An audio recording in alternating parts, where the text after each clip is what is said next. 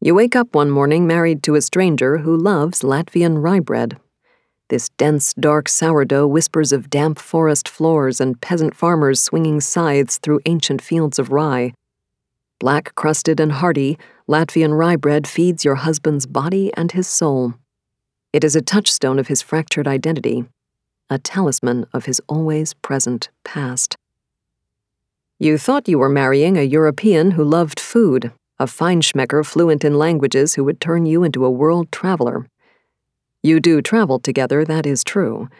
But before marrying, you did not understand the depth of your future husband's foreignness, nor could you know then that his sense of displacement would increase over time. He is not a Western European or a Northern European. He is an Eastern European refugee, one of the perpetually dispossessed, whose pasts follow behind like the tails of kites flapping noisily in the wind.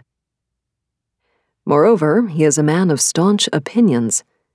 Do you, as his wife, share his passion for Latvian rye bread? For many years, his vehemence leaves little room for you to discover how you feel about Latvian rye bread, or Latvia for that matter. Before you marry, you assume his foreignness will wane. You think he will become like you, no longer yearning for rye bread or his homeland.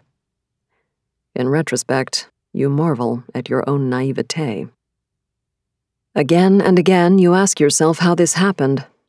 The answer never changes. You felt compelled to be near him. You wanted to die in his arms.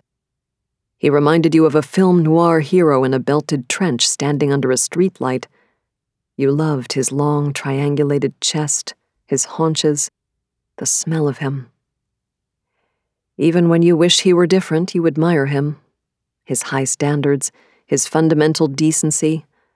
So many years together, and your respect does not waver. Nor does the boomeranging quality of your mutual attraction. You were flattered that he came and found you 14 years after you met. You find it comforting that he remembered you and pursued you. You never question that he loves you. But none of that can bridge the gap between you. He is so Latvian, so wrapped up in the history and culture of a tiny captive land that few can locate on a map.